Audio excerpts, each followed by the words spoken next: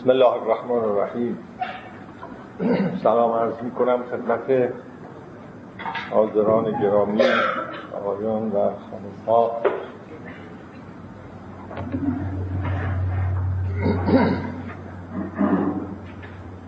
تا هم که مباحث جلسات قبل رو دنبال کنم، خب گاهی گفتن پاری از مقدمه های کوتاه کمک بیشتری میکنه به فهم مطالب. این سری بحث ها که حدود 3-4 جلسه است بنده شروع کردم،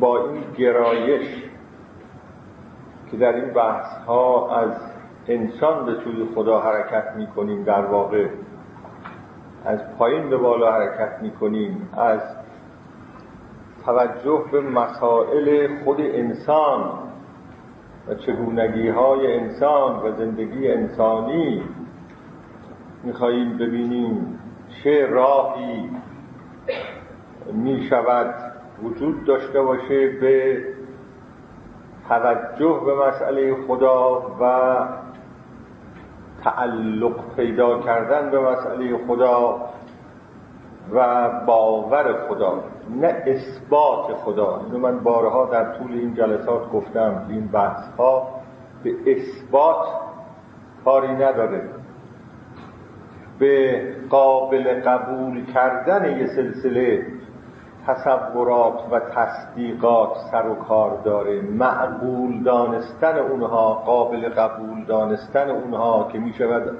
انسان چنین باورهایی داشته باشه، نه اینکه با یه دلایلی میخواییم اثبات بکنیم که خدا هست. این قبیل بحثا از آغاز چنین هدفی را تعقیب نمی‌کرده.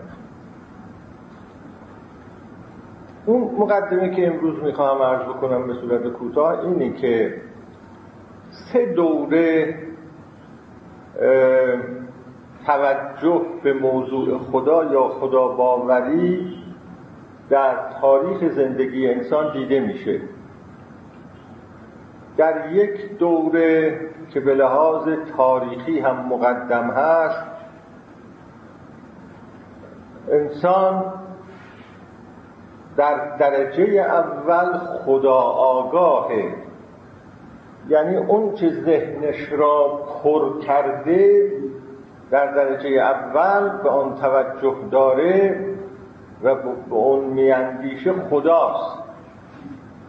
بعد در درجه بعدی این مسئله براش مطرح است که خب حالا این خدا این جهان را چگونه آفریده، رابطه خدا با جهان چگونه است، انسان را چگونه آفریده. بحث های مربوط به جهان و انسان را از بالا به پایین میخواد حل بکنه. ذهن پر است از مسئله خدا، موضوعات مربوط به خدا، عقیده به خدا و تصورات و تعریفاتی از خدا. بعد میخواد بگوید که حالا این جهان مخلوق خداست، خود مثلا چگونه این جهان را خلق کرده و امثال اینا، یا صفات اون خدا چگونه است، یا انسان را چگونه خلق کرده. این یه دوره است. از 400-500 سال قبل با پیدا شدن پیشرفت‌های علمی جدید و نگاه علمی به جهان، دریافت علمی از جهان، مطرح شدن مسئله خدا برای انسان به گونه‌ای دیگر شکل گرفته. انسان با انقلاب علمی اطلاعات قابل توجهی درباره جهان پیدا کرده و اون اطلاعات اونقدر گسترده بوده و به تدریج گسترده‌تر شده و به نسبت به اطلاعات قبلی انسان از جهان اونچنان از ساختار جدیدی بهره‌مند بوده این اطلاعات علمی، همون چیزی که ما میگیم سیستم‌های گوناگون علمی و دانش‌های جدید بشری، که ذهن انسان بیش از هر چیز پر شده از آگاهی هایی درباره جهان که می توانیم از اون به جهان آگاهی تعبیر بکنیم. جهان آگاهی انسان به جای اون خدا آگاهی. در محتویات ذهنی آدمی، در دانسته‌های آدمی، اون چه بزرگترین قلمرو را در ذهن و مغز آدمی به وجود آورده و اشغال کرده، آگاهی هایی است در مورد خود جهان. در این دوره این مسئله مطرح شده که خب حالا جهان این چنینی که ما میشناسیم خدایی داره یا نداره؟ و اگر خدا داره اون خدا چگونه است؟ از جهان به خدا حرکت کرده انسان در واقع. در دوره سوم ارتباط با خدا به گونه دیگر و با ساختاری دیگر شروع شده.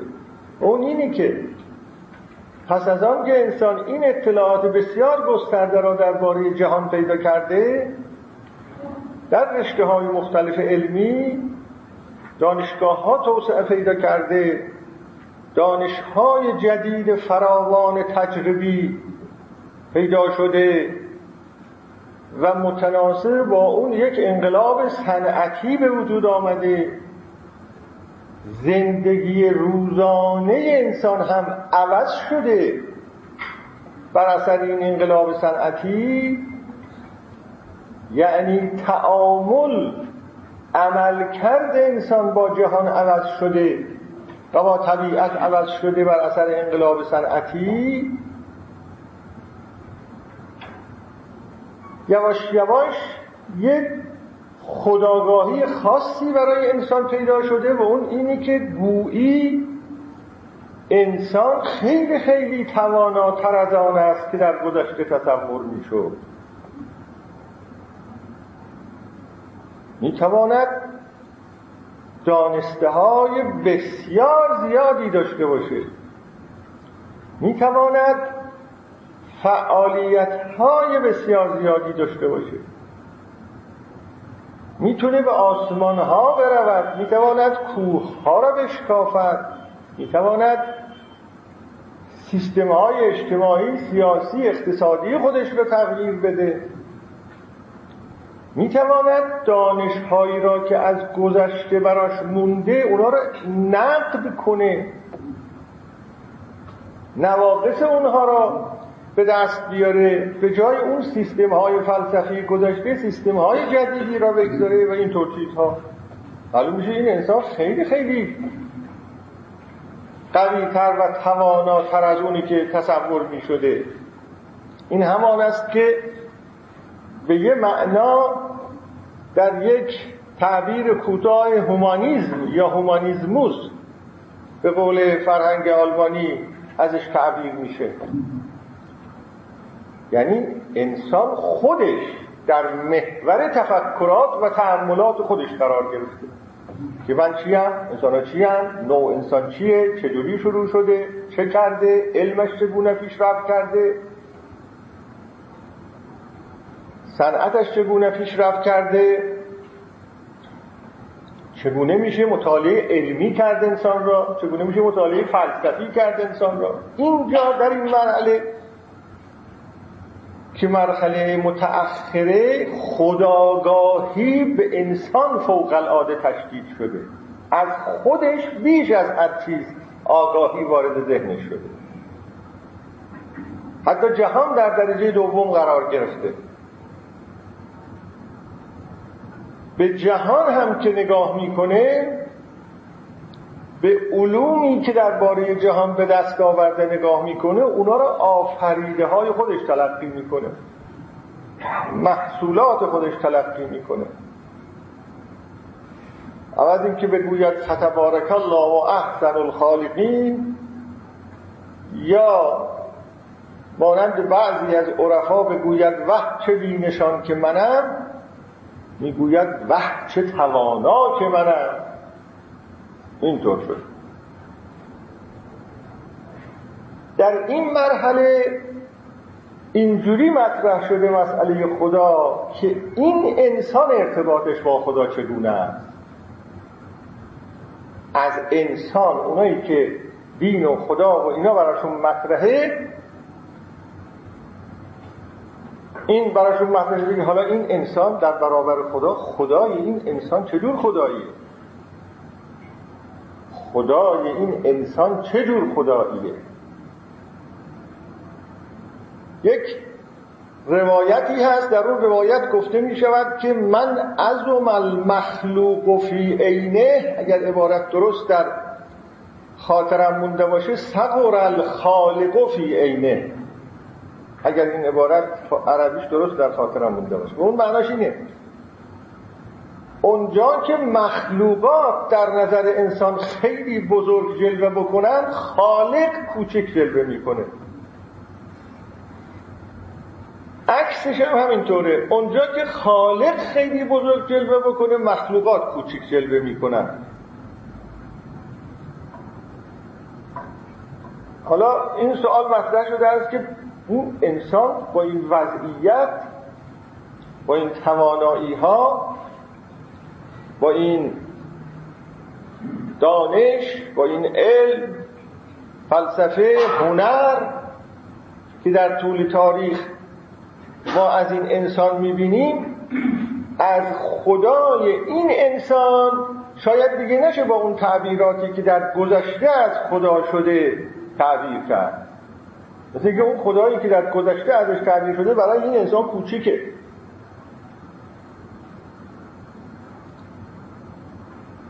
این حرفا مطرح شده در واقع. کوشش ها اینی که ببینن از این انسانی که در این حد شناخته شده است چه راهی به سوی خدا میشه پیدا کرد، خدای متناسب با این انسان چجور میشه تصور کرد، تعریف کرد که با این انسان سازگار باشه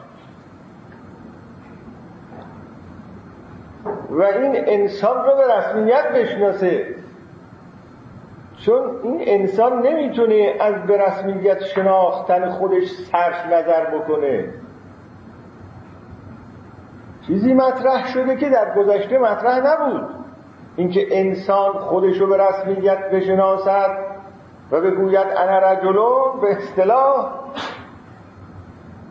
اتونومی، خرد خود بنیاد، حتی در اخلاق اصول اخلاقی را خودش تأسیس بکنه. این انسان یه خدایی میخواد که متناسب با این معنی از انسان باشه. این بحثایی که ما در جلسه های اخیر شروع کردیم به این نوع سوم و مرحله سوم از خداشناسی و به این سنخ سوم از خداشناسی در واقع ارتباط داره. از این راه، از اینجاست، از انسان حرکت میکنه به سوی خدا. در واقع انسان خداگاه به خود میخواد به خدا بیاندیشد، نه انسان آگاه به جهان میخواد به خدا بیاندیشد، جهان آگاه، و نه انسان خدا آگاه میخواد به جهان بیاندیشد. البته اینا مانعت الجمع نیستن. عده‌ای میتوانند اونچنان بیاندیشن، عده‌ای میتوانند به گونه دوم بیاندیشن، عده‌ای میتوانند اینجوری بیاندیشن. انسان ها متفاوتن، تیپ های انسان ها متفاوتن.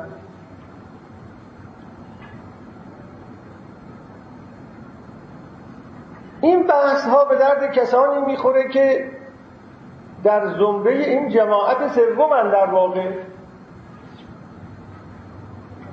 به لحاظ ساختار ذهنی آدم های خودآگاه هستند، انسانیت آگاهند، دعوی دارند به عنوان یک انسان، دعوی که در عصر حاضر انسان داره. این لازم بود این مقدمه رو خدمتتون عرض کنم. در حالی که اون بحث‌های فلسفی که می‌کردیم، اون بحث‌های فلسفی در زمره کسانی صورت می‌گیره که بیشتر مسئلهشون مسئله یا خدا آگاهی است یا جهان آگاهی است. خب فکر می‌کنم که با این مقدمه نسبتاً کوتاه باز جایگاه بحثم را بیشتر روشن کردم، بهتر باز روشن کردم که این قبیل بحث‌ها به درد چه کسانی می‌خوره. و من فکر میکنم در جامعه ما قشر عظیمی وجود داره که از این دسته سومه، جای انکار نیست. قشر عظیمی هم وجود داره که از دسته اولن، قشر عظیمی هم وجود داره که از دسته دومن. شما در میان دانشگاهی‌ها و تحصیل کرده های کشور ما افراد بسیار زیادی را نگاه میکنید که مسئلهشون جهان و پیچیدگی‌های جهان و قوانین طبیعی جهان و دقت‌هایی که در این جهان هست و هنوز ایناست، ذهنشون پر از این مسائل. و اگر بخوان به مسئله خدا توجهی بکنن، از اون زاویه‌ها توجه میکنن که مثلا آیا خدا با مسئله تکامل میسازه نمیسازه؟ اگه تکامل درسته پس خدا نقشش کجا هست؟ اگه قوانین علی و معلولی جهان درسته پس خدا نقشش کجا هست؟ آیا علیت معلولیت همین جهان رو توجیه نمیکنه پس چه نیازی به خدا؟ از این قبیل بحث. اما خب جماعت قابل توجهی هم هست که خودشون برای خودشون مطرحن، انسانیتشون براشون مطرحه، حالاتشون، اضطراب‌هاشون، مشکلاتشون، عرض کنم انسان‌های معنویت گرا به اصطلاح، مسائل معنوی براشون خیلی در درجه اوله. به هر دلیل میخوان راهی از این تاریکی ها پیدا کنن. این مقدم برگردم به دنباله بحثای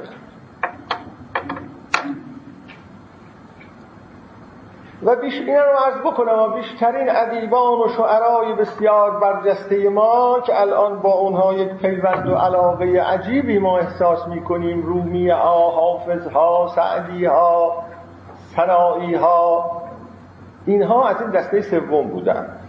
اونا نه انسانهای خدا آگاه بودن به اون معنا، نه انسانهای جهان آگاه.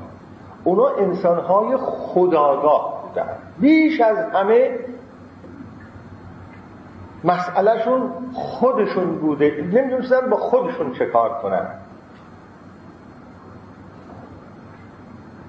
متاسفانه من اشعار در یادم نمیمونه، چند بار هم اشاره کردم به این، اونجا که رومی میگوید من کدوم منم، به من بگید آخه من کدوم منم. یعنی آدمی که میگه به من بگید من کدوم منم و در خود منهای گوناگونی را تجربه میکنه، این مسئلهش جهان آگاهی نیست. خدا آگاهیش هم از اینجا شروع میشه که میخواد پاسخی به این بده که من کدوم منم. پس ما بیشتر تو این زمره‌ایم در واقع در این قبیل جلسات. ادبیات اینه دیگه، ادبیات اونایی که ادبیات میگوین همین رو میگوین و همین جهتم هست که شما بین این سنخ بحث ها که چند جلسه ایست بنده شروع کردم و فکر میکنم طول بکشه چند جلسه دیگه چون دامنه‌اش خیلی گسترده است، بیشتر احساس خویشاوندی میکنید با حافظ، رومی تا مثلا با صدرالمتعلقین یا مثلا بو علی سینا. احساس میکنید که این سنخ‌ها مثل همون چیزایی است که مثلا ما حافظ شنیدیم، از حافظ شنیدیم، از رومی شنیدیم، از این اون شنیدیم. این اسپریتوالیسم جدید هم باز همینه. میشنوید معنویت گرایی در دنیای حاضر رواج پیدا کرده، این همینه. معنویت گرایی رواج پیدا کرده یعنی جستجوی حقیقت نهایی از طریق اون شناخت هایی که انسان از خودش پیدا کرده رواج پیدا کرده. همونطور که این قضیه بیشتر در بحث‌های آینده روشن خواهد شد. انسان معنوی اگر میشنوید یعنی این انسانی که در جستجوی معنیه، نه انسانی که میخواد جدولهای فلسفی را حل کنه مثل حل ریاضیات، نه، میخواد مسائل خودش رو حل کنه. برگردم به دنباله بحث. یک، قبلا گفتم در جلسه‌های قبلی که هیچ انسانی بدون گونه‌ای تعلق به معنا در زندگیش نمیتواند به زندگی خود ادامه دهد و در واقع همه انسان‌ها که زندگی خود را ادامه میدهند معنایی برای زندگی خودشون قائل هستند، یه معنای قائلن برای زندگیشون. حالا این مسائل رو باید توضیح بدیم. دو، در جلسه گذشته این مطلب را توضیح دادم که ریشه نیاز انسان به معنیابی در زندگی خودش چیه؟ انسان چگونه است که ناچار است برای زندگی خودش یه معنای قائل بشه؟ توضیح دادم که تجربه همزمان محدود بودن و نامحدود بودن وضعیت انسانی در 3 سطح اضطراب ایجاد میکنه در انسان، تنش ایجاد میکنه در انسان. اون 3 سطح رو توضیح دادم دیگه، نمیخوام در این جلسه رو توضیح بدم. انسان مضطرب است، ناآرام است، نگران است، چه خود به آن توجه داشته باشه چه توجه نداشته باشه. همونطور که در جلسه گذشته گفتم، بعضی ها فکر میکنن که این قبیل بحث ها یه نوع بحث های تلقینی، میگن ما که اضطراب نداریم، شما میگید انسان اضطراب داره، به ما القا اضطراب میکنید. عرض شد که انسان ممکنه در درونش وضعیت های وجود داشته باشه ولی به اونها آگاه نباشه. در یه مقطع‌های از زندگی مشکلاتی پیدا میکنه، دردسرهایی پیدا میکنه که نمیدونه این دردسرها و این مشکلات چیه. یک آدم بصیر و دانا میدونه که ریشه این دردسرها و مشکلات و درماندگی‌ها اون چیزیست که در درون این آدم هست ولی خودش خبر نداره. باز یادتون هست اون قسمتی از ابیات مولانا که در مورد اون غلام اون پادشاه هست که اون پادشاه اون غلام را بسیار بسیار دوست می داشت، اما این غلام مریض شد، روز به روز مرضش شدت پیدا کرد و زرد شد اون سیمای خوش این غلام، نزار شد، رنجور شد و اون پادشاه بسیار بسیار ناراحت شد از اینکه این غلامی را که اینقدر دوست می داشته اینطور رنجور شده، نزار شده، بیحال شده. پزشکان آوردن، چه کردن کسی تشخیص نداد بیماری این غلام را. اون که مریض شده بود غلام بود یا کنیز بود؟ کنیز بود، ببخشید کنیز بود، درست، خیلی خوب شد که اینو گفت. از اون فلتات حافظه من گاهی مرد را به جای زن میگویم، گاهی زن را مرد میگویم. خیلی خوب شد گفت. بعد نشد، مؤثر نشد تا اینکه یکی آمد، پس آیون و خانم ها میدونید، حالا اون یکی من در خاطرم نیست که بود، تا اینکه آمد و فهمید که این مشکلش چی هست. ظاهرا بله طبیب روحانی اونجور که در ذهن من هست آمد و اسم شهرها را برد و اسم جاها را برد و اسم جاهای مختلف را برد و نبض این کنیز بیمار را هم کنترل میکرد تا یواش یواش دید مثل این که این درجه نبض داره میره بالا. رفت جلو.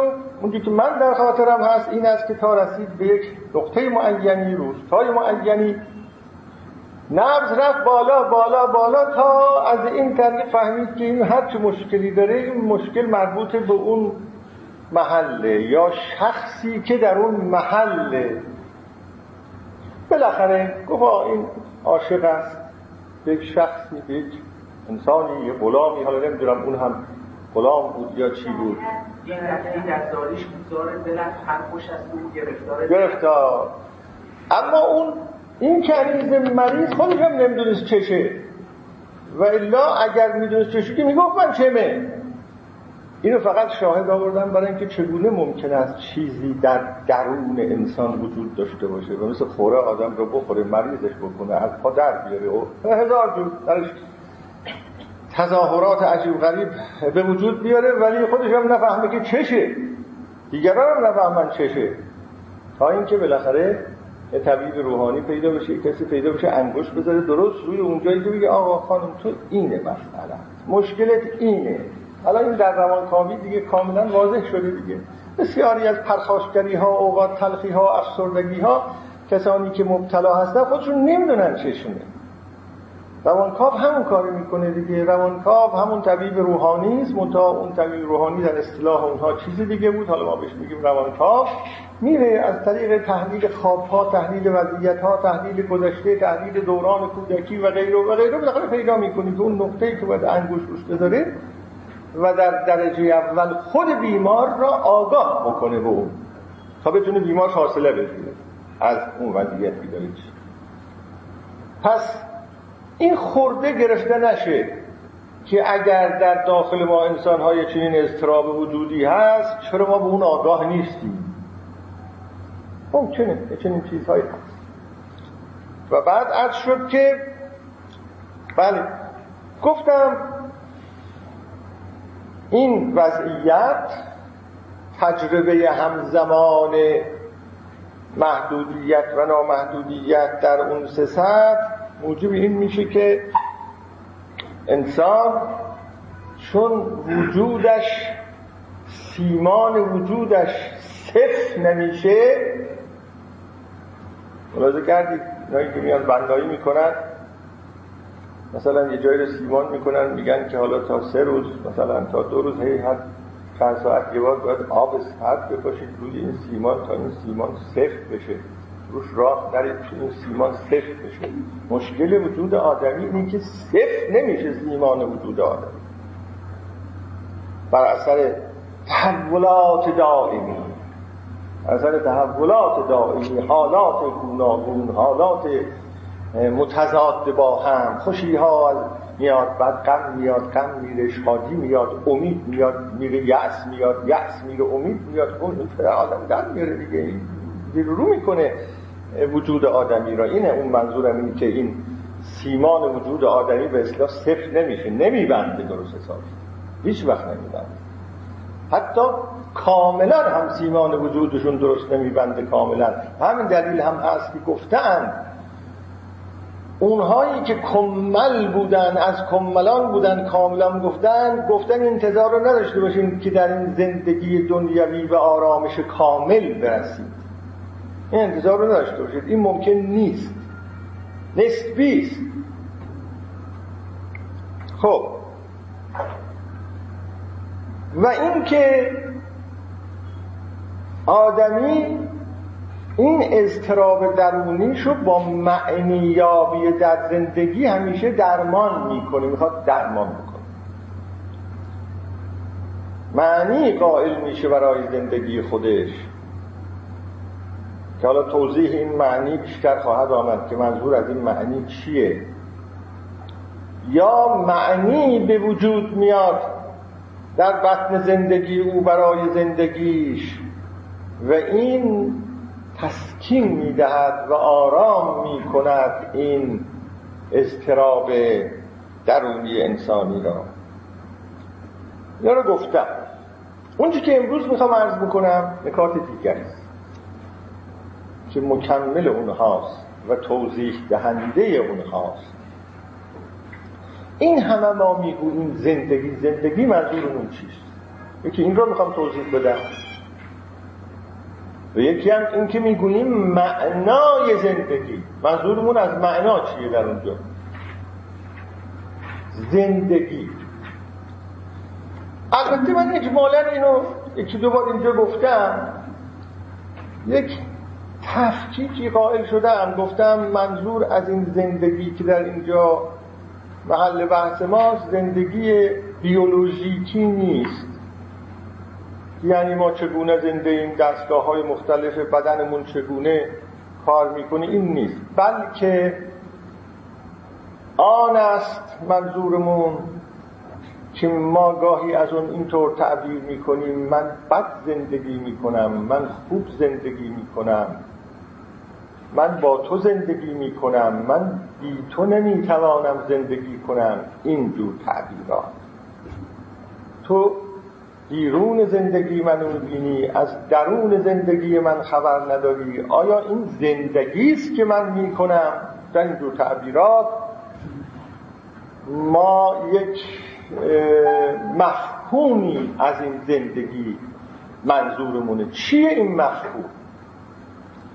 باید خدمتتون عرض بکنم که منظور از زندگی که در اینجا از اون صحبت میکنیم در واقع همون تجربه های گوناگونی است که ما در دوران زندگی پیدا میکنیم.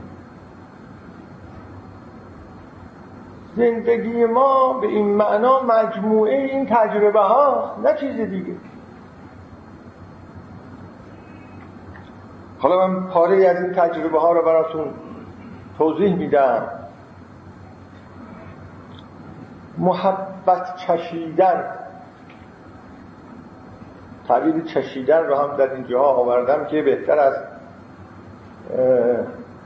تجربه محبته. حالا عرض نمی کنم تجربه محبت، میگویم محبت چشیدن. ما در زندگی چیزی داریم به نام محبت چشیدن. راهی محبت میچشیم و یا گاهی محبت میچشانیم، نه چشیدنی است. و تا اینا به حالت چشیدن در نیاد نمیشه اسمش را تجربه گذاشت. محبت اون چیزی نیست که من یک کتاب درباره محبت بخوانم و بفهمم محبت چیست. محبت آن است که من آن را بچشم از کسی تا بفهمم که محبت چیست.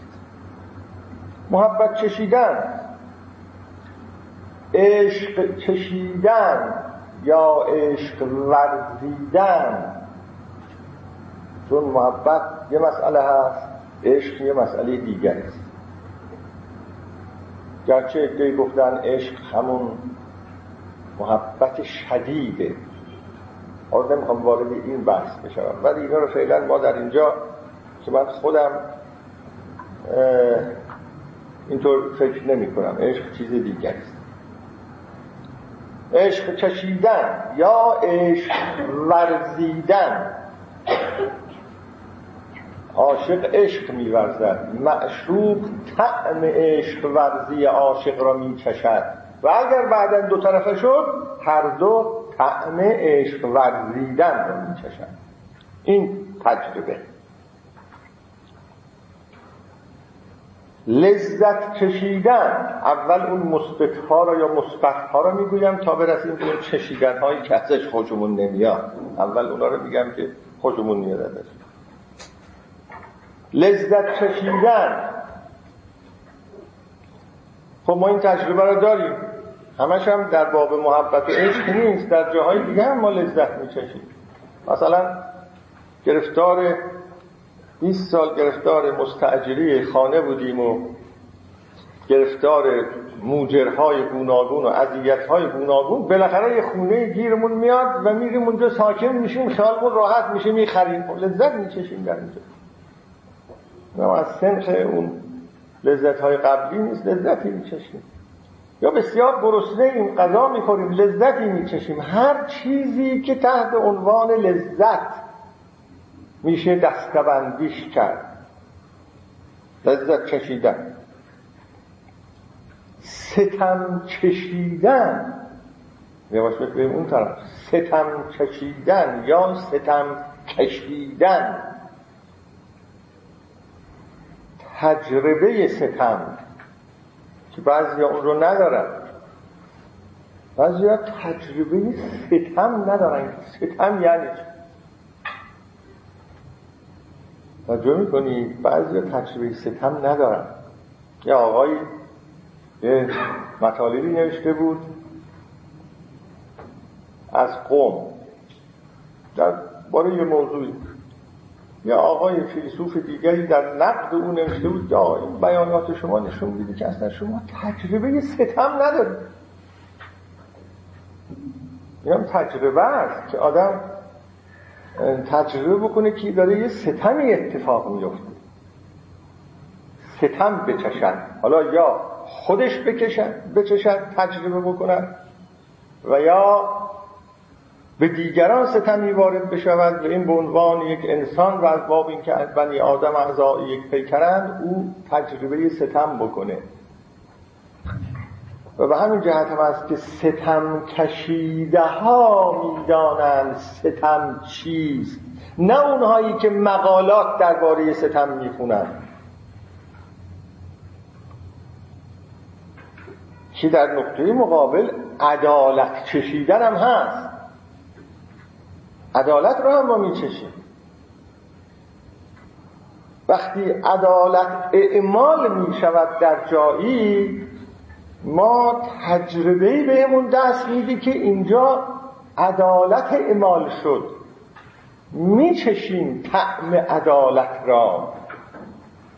وقتی یک ستمگری از یه حکومتی کنار گذاشته میشه، ما میچشیم که اینجا عدالت محقق شد. اینم چشیدنیه. یادتون از اوایل انقلاب چجوری بود قضایا، چگونه میچشیدیم این داستان عدالت را.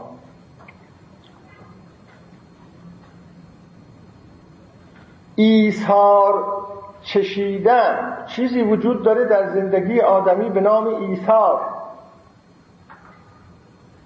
من گرسنه‌ام به شدت، به طوری که ممکنه واقعا تلف بشوم. یکی دیگر هم گرسنه است به شدت، اونم ممکنه تلف بشود و غذا به اندازه یک نفر بیشتر نیست. او مرا بر خودش مقدم می‌دارد.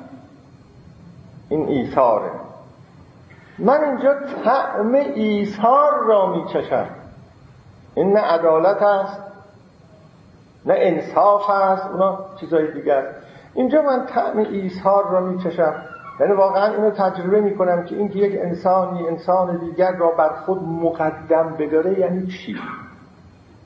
در روایات اسلامی هست که در بعضی از جنگ‌های صدر اسلام این مکرر این نقل شده است که آب نداشتند این مجاهدین صدر اسلام و از تشنگی هلاک می‌شدند در میدان‌های جنگ. کسی نقل می‌کنه میگوید که یک مشک آب دست یه خورده آب به کسی دادن که خیلی خیلی تشنه بود، این خودش از اون آب نخورد، داد به یکی دیگر که او بخوره، یه خورده او خورد، اونم داد به دست کسی دیگر، اونم داد به دست دیگر. این آقایی که اول این آب به دست خودش رسیده بود از تشنگی مرد خودش. یا مادری که می‌بیند طفلش داره غرق میشه، خودشو می‌اندازه تو دریا برای اینکه جان بچه‌اش رو نجات بده. ایثار، کشیدن ایثار. اینایی که همه میگم مجموع این جور چیزها رو که الان یه مقدارشو من میخوام توضیح بدم، مجموع اینها یعنی زندگی. زندگی یه چیز خاصی که یه جایی گذاشته باشن نیست، همینا. درستی و نادرستی و خیر و شر و صدق و کذب را چشیدن و تجربه کردن. درستی و نادرستی، فلانی آدم درستیه و فلانی آدم نادرستیه. فلان سخن درستیست، فلان سخن نادرستیست. ما این رو هم میچشیم. تفاوتی قائلیم بین درست و نادرست. خیر و شر، تفاوتی قائلیم بین خیر و شر. ما هم خیر را میچشیم هم شر را میچشیم. زلزله آمد در هایتی، بیش از 200,000 نفر کشته شدند، بیش از 1,000,000 نفر بی خانمان شدند. ما این شر رو میچشیم. این شر است، جای ماسوالی نیست، شر است برای انسان. میچشیم که یعنی آوارگی، یعنی فیلم ها را که میبینیم بعضیاش خیلی قابل تحمل نیست. اون چه ماها پیش در غزه اتفاق افتاد و اون کودکان را دیدیم با اون اوضاع احوال رقتبار، ما شر رو چشیدیم در اونجا، هم ستم را چشیدیم هم شر رو چشیدیم. میچشیم در زندگی خودمون، هم میچشیم در همین ایران، هم میچشیم در حوادث که اتفاق میفته، میچشیم این شر را، این ستم را.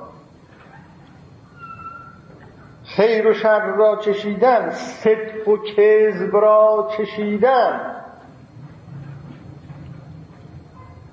بیماری و سلامت را چشیدن. بیماری و سلامت را هم ما میچشیم. ما یک تجربه از سلامت داریم. آدم سالم یه تجربه خیلی خوبی از خودش داره. آدم بیمار هم یه تجربه غیر خوبی از خودش داره. مرگ را چشیدن. وقتی نزدیکان آدم میمیرن، آدم طعم مرگ را میچشد، تجربه میکند مرگ را. تنهایی را چشیدن تجربه دیگری است. این تجربه ها مترادف نیستن، هر کدوم یه تجربه است. تنهایی را میچشید. حالا تنهایی را دو جور میشه چشید. یه وقت تنهایی را میچشیم یعنی اطرافیان ما را تنها میگذارند و میروند، احساس غمگینی از تنهایی داریم، مثل پاره‌ای از پدرها، پاره‌ای از مادرها که به هر دلیل تنها میمانند در اواخر زندگی و فرزندان متاسفانه اونطور که شاید و باید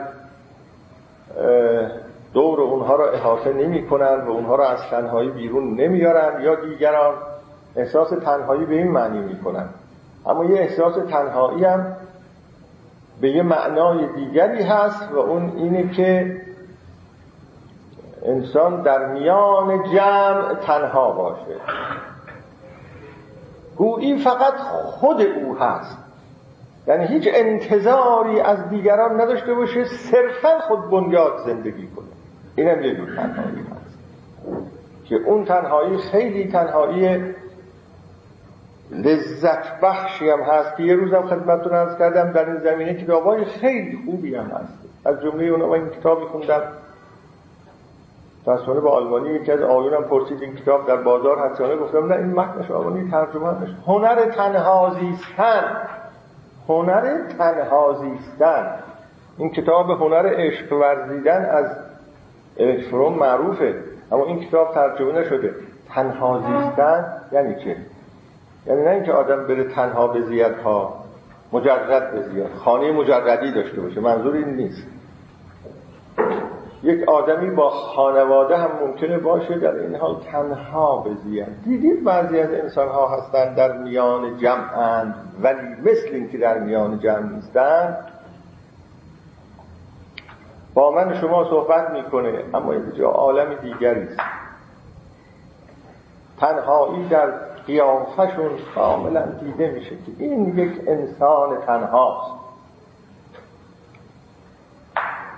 جمعیت را چشیدن، ما یه چشیدنی هم از جمعیت داریم. بسیار احساس خوبی است، بسیار تجربه خوبی است که آدم اگر با همجنسان باشه، یعنی با هم فکران باشه، هم با کسانی باشه که عواطفشون به هم نزدیکه، احساساتشون به هم نزدیکه، طرز فکرشون به هم نزدیکه و با اونها یه کار دست جمعی مثلا داشته باشه، اینجا یک تجربه جمعیت را چشیدن به آدم دست میده، گروه را چشیدن، یا اینا تجربه است ها، یا جمعیت را چشیدن که همراه هست با یه نوع آرامش، با یه نوع دلقرصی، با یه نوع محکمی. اینطوری دانستن را چشیدن. ما وقتی یک مسئله ریاضی را حل می‌کنیم که مشکل بوده، چه حالتی بعد بهمون دست میده؟ دانستن را می‌چشیم در اونجا. ناآرامی و اضطراب را چشیدن. و شما اگر دقت کنید خواهید دید که خیلی چیزهای دیگر زندگی، یعنی اینا همین زندگی ما، این چیزی که هست هر انسانی در درونش تمام این تجربه ها و چشیدن های گوناگون گویی با یک نخ تسبیحی که نام اون را من میگذارد یا خود میگذارد به هم وصل شدن. من تعبیر نخ تسبیح میکنم، یعنی اینها همه تجربه منه، تجربه شماست. هر انسانی در طول زندگی خودش میگی که 10 سال قبل این مسائل به سرم آمد، 5 سال قبل این مسائل به سرم آمد، در دوران کودکی چنین بودم، از مهر مادر برخوردار شدم یا نشدم، بعد پیش فلان کس در تجربه های خودش رو گوناگون، ولی اینا همه یه نخ تسبیح داره. اون این است که میگه همین مال منه. حالا اینجا یه بحث بسیار مهم فلسفی هست که چه چیزی اینا رو به همینطور وصل میکنه و یه وحدت را به وجود میاره. هم بحث فلسفی هست، هم بحث روانشناسی هست. آیا روحه که در این وسط هست و اون نخ تسبیحه و باید بگیم که همه اینا تجربه های روحه؟ اون یه طرف داره. آیا تعاقب اینهاست، پشت سر هم آمدن اینهاست که این دریافت به هم پیوستگی اینها را به آدمی میده، اما در واقع به صورت عینی و ابجکتیو یه در چیز وجود نداره، یه به هم پیوستگی وجود نداره. همون چیزی که هیوم درباره علت ها میگفت، علیت و معلولیت. این که میگفت این که شما وقتی آتش هست میسوزونی میگید آتش علت سوختن، این علت نیست به اون معنای فلسفی، نه، بس که شما همیشه ما دیدیم که آتش وقتی میاد دنبالش هم سوختن میاد. این تعاقب موجب این شده که ما میگیم که پشت سر هم آمدن، موجب این شده میگیم این علت اونه. این معناش چیزی این که این همیشه وقت این باشه اونم هست، معناش جز این نیست غیر از. در مسائل آدمی هم همینی میگفت، درباره اون خود آدمی هم، من آدمی هم همینی میگفت. من آدمی یه چیز واحدی نیست، این تجربه های درونی آدمی، تحولات درونی آدمی که همش پشت سر هم میاد در ذهن آدمی چیزی درست میشه به نام وحدت، مثلا که از اون تعبیر میکنه به خود.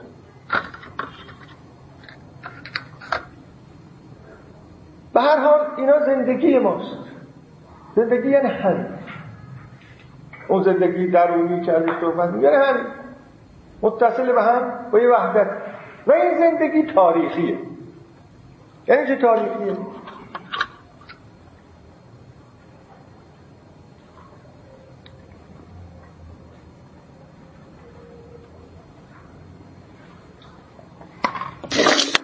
یعنی این زندگی حال و گذشته و آینده داره. یعنی ما انسان ها موجودات زمانمند هستیم. زندگی ما زمانمنده. هر کس، هر فرد به درون خودش مراجعه کنه میبینی گذشته و حال آینده داره.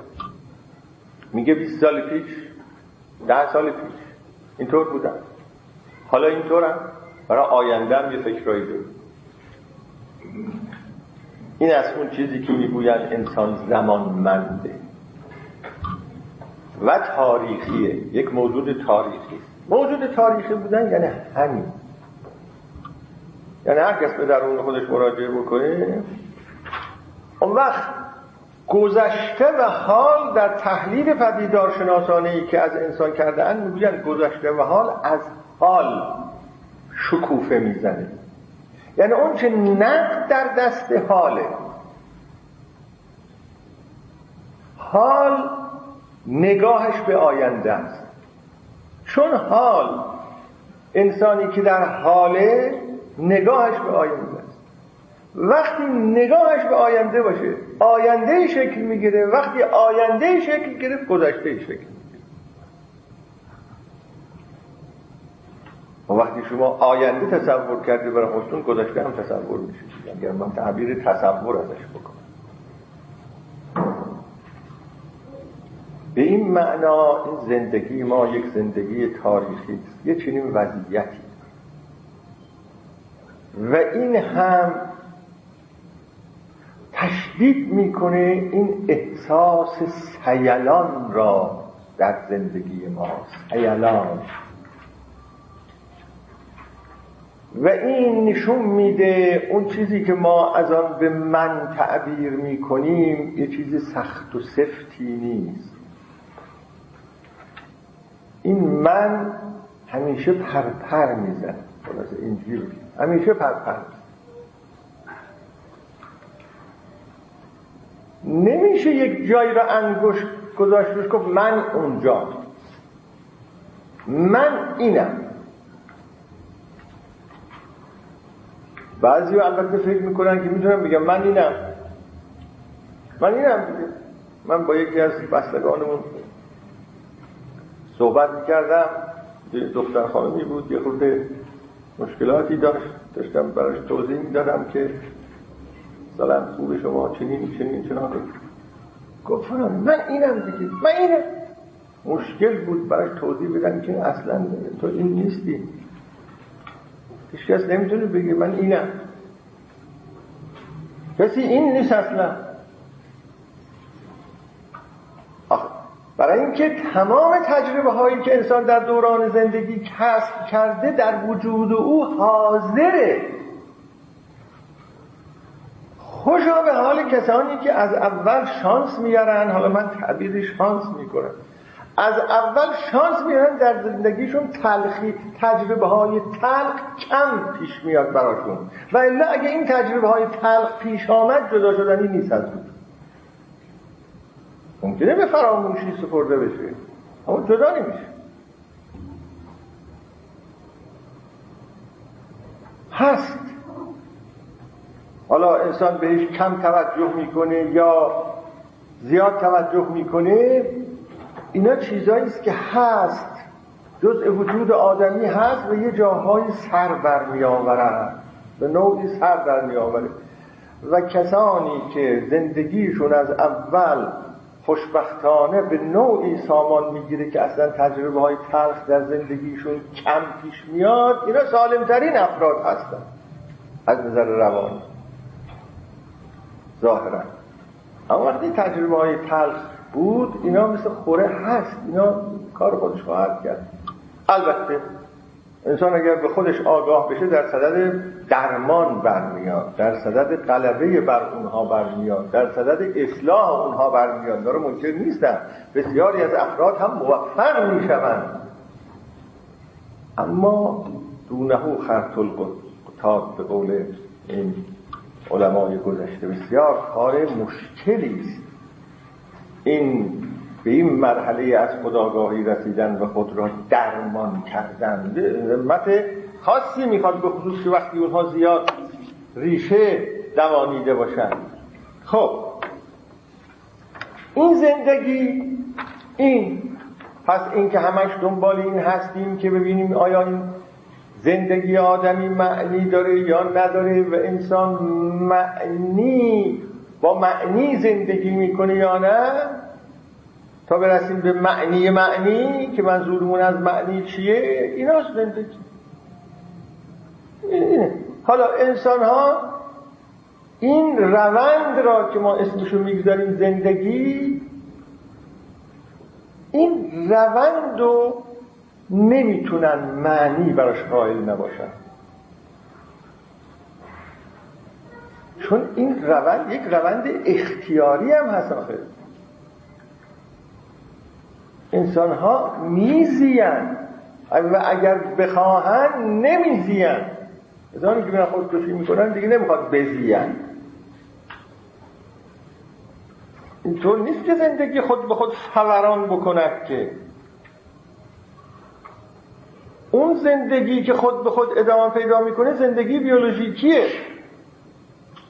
چه ما بخوایم چه نخواهیم سلول ها زنده کار خودشون رو میکنن، ارادی نیستن، خارج از اختیار ما هستن و یک بخشی از اعصاب ما کنترل میکنه این زندگی را. کار دستگاه ها مرا دستگاه های دیگر را کنترل میکنه. یه بخش هم که به معلومات و افکار ما ارتباط پیدا میکنه. اما این زیستن که ما اینجا داریم ازش صحبت میکنیم، این زیستن یه امر ارادی است، یک امر اختیاری است. نمیشه این امر ارادی و اختیاری را همینجوری ادامه داد.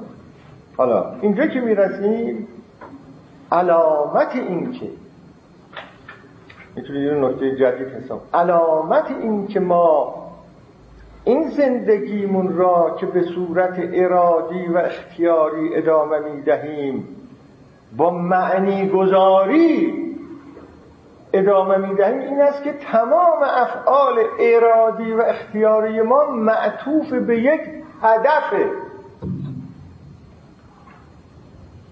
هر کار اختیاری که از ما سر میزنیم معطوف به یک هدفه، هدفی که ما آگاهانه اون رو انتخاب میکنیم. شما تمام زندگی انسانی را حساب بکنید که همین چیزا توشه، که منتهی به این تجربه هاست، همین چشیدن هاست. این زندگی که همین چشیدن هاست با یه سلسله افعال و اعمال ارادی انتخابی ما که مبتنی بر آگاهی و اراده ماست ادامه پیدا میکنه. مثلا با غذا خوردن ادامه پیدا میکنیم. ما اراده میکنیم غذا میخوریم، اراده نکنیم غذا نمیخوریم. میتونیم غذا نخوریم، ادعی هستن اعتصاب میکنن و از طریق غذا نخوردن خودکشی میکنن. چه عملی را پیدا میکنیم که معطوف به اراده و اختیار ما نباشه و معطوف به هدف نباشه؟ هر کجا اراده هست هدف. غذا میخوریم تا سیر بشویم، درس میخوانیم تا باسواد بشویم و همینجور داره. میتونید شما هی دسته‌بندی کنید که من به این دسته‌بندی ها هم کم و بیش وارد خواهم شد. در حیوانات طور نیست.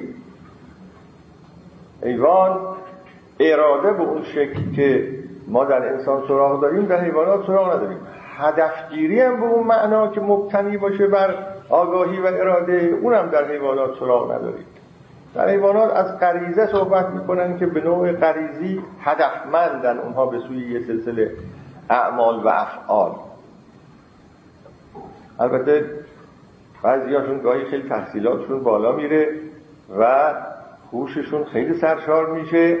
نمیدونم در غریزه اونها هم گویا یه تحولاتی. یکی از دوستان ما میگفت که یه موشی در خانه یه علاقه ما بود، هر ترفندی ما گذاشتیم موش رو بگیریم نشد، پله را هر جور گذاشتیم. نمیدونم از این گندم های ضد موش پاشیدیم، آمد به گندم ها دست نزد ولی گردویی را که اون طرف گذاشته بودیم این گردو را خورد و رفت. بودم خیلی تحصیلاتش بالا بوده که من جدا اینطوریه در میگن که اینها هم اون تحولاتی درشون پیدا میشه، اون هدفمندی های غریزیشون گاهی یه تحولاتی و تکاملاتی درشون پیدا میشه که یه نوع دفاع برای خودشون پیدا میکنن. این که انسان در همه افعال ارادی خودش هدفمنده و با هدفمندی تعیین هدف و دنبال اون هدف رفتن زندگیشو در واقع ادامه میده، این علامت اینی که انسان با معنیداری زندگی میکنه. چون شما به محض اینکه هدف تعیین میکنید در اون هدف یه معنی میبینید که اونو تعریف میکنید. خواهیم گفت معنی یعنی ارزش میبینید. و این آدم هدف تعیین نمیکنه. چرا آدم هدف تعیین میکنه؟ چرا آدم هدف غذا خوردنش این است که سیر بشود؟ برای اینکه سیر شدن رو ارزشمند میدونه، ارزشی براش قائله. حالا چرا برای سیر شدن ارزش قائله؟ آیا این سیر شدن ارزش درجه اوله، ارزش درجه دومه، ارزش درجه سومه؟ اون یه مسئله است که در دسته‌بندی ارزش‌ها باید مثلا جای ارزش داره. اگر ارزش نداشته باشه آدم غذا نمیخوره. شاید اینو یه بارم اینجا اجمالاً عرض کردم، اونایی که دچار افسردگی شدید نمیشون و غذا نمیخورن مثلا چیه؟ ارزش نداره غذا خوردن براشون. در انسان‌های افسرده اون چیزی که بیش از همه دچار به اصطلاح اختلال میشه این داستان ارزش‌گذاری است. در نهیلیسم هم گفتم که نهیلیست، یک انسان نهیلیست، یک انسان دچار پوچی، یک انسان دچار یأس، مسئلهش اینه که چیزی دیگه برای او ارزش نداره.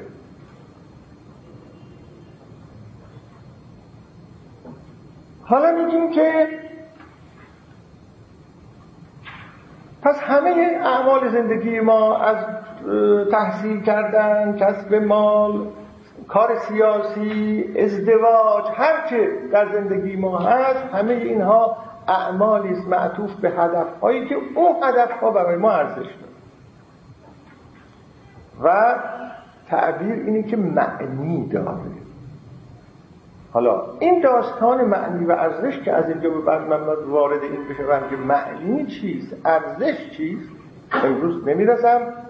انشاءالله از جلسه بعد این دنبال خواهم کرد که این معنی که ما در اینجا میگیم یا معنا که ما در اینجا میگیم، اول باید توضیح بدم که خود این واژه معنا به چند معنا به کار برده میشه و این معنی که ما در معنی زندگی و معنی هدف از اون صحبت میکنیم یکی از معناهای معناست. اینو برای این باید توضیح بدم که در مطالعات اینا نباید به هم خلط بشه. باید روشن باشه که ما وقتی میگوییم که اعمالی که ما در زندگی انجام میدیم اینا معطوف به هدف است و هدفها معنی دار است و معنی داری یعنی ارزش داری. این معنی داری معنایش چی است؟ آیا همون معنی داری است که مثلا میگیم این جمله معنا داره، این جمله معنا داره؟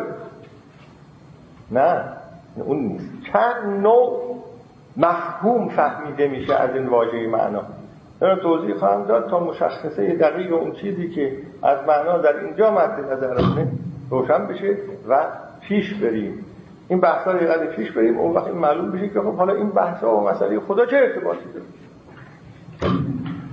عرض کنم که عرایض من امروز در اینجا تمام میشه. این که گفتم انشاءالله 2 هفته دیگه تعطیل نیست، مصادفه با چه روزیه؟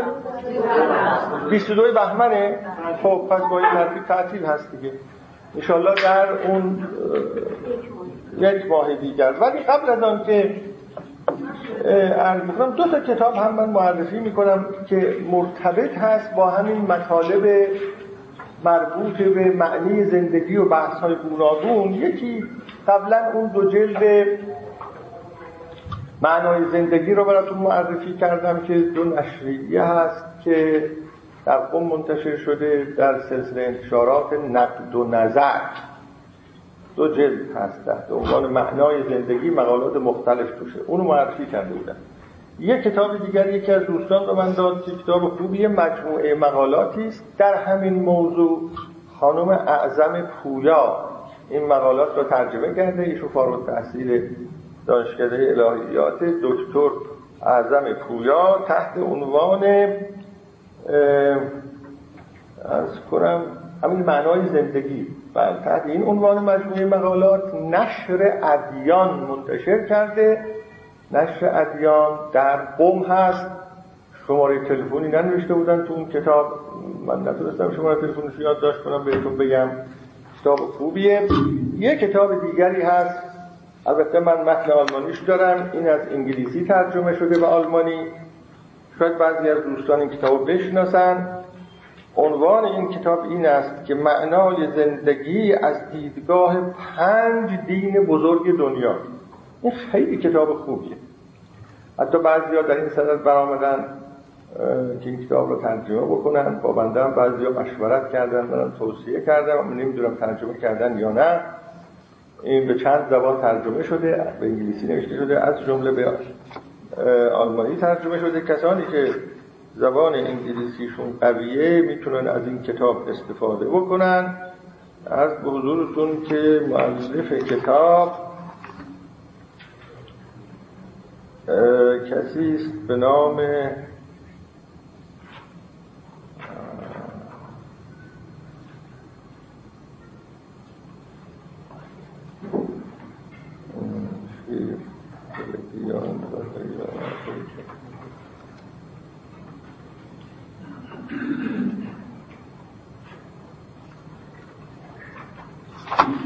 بله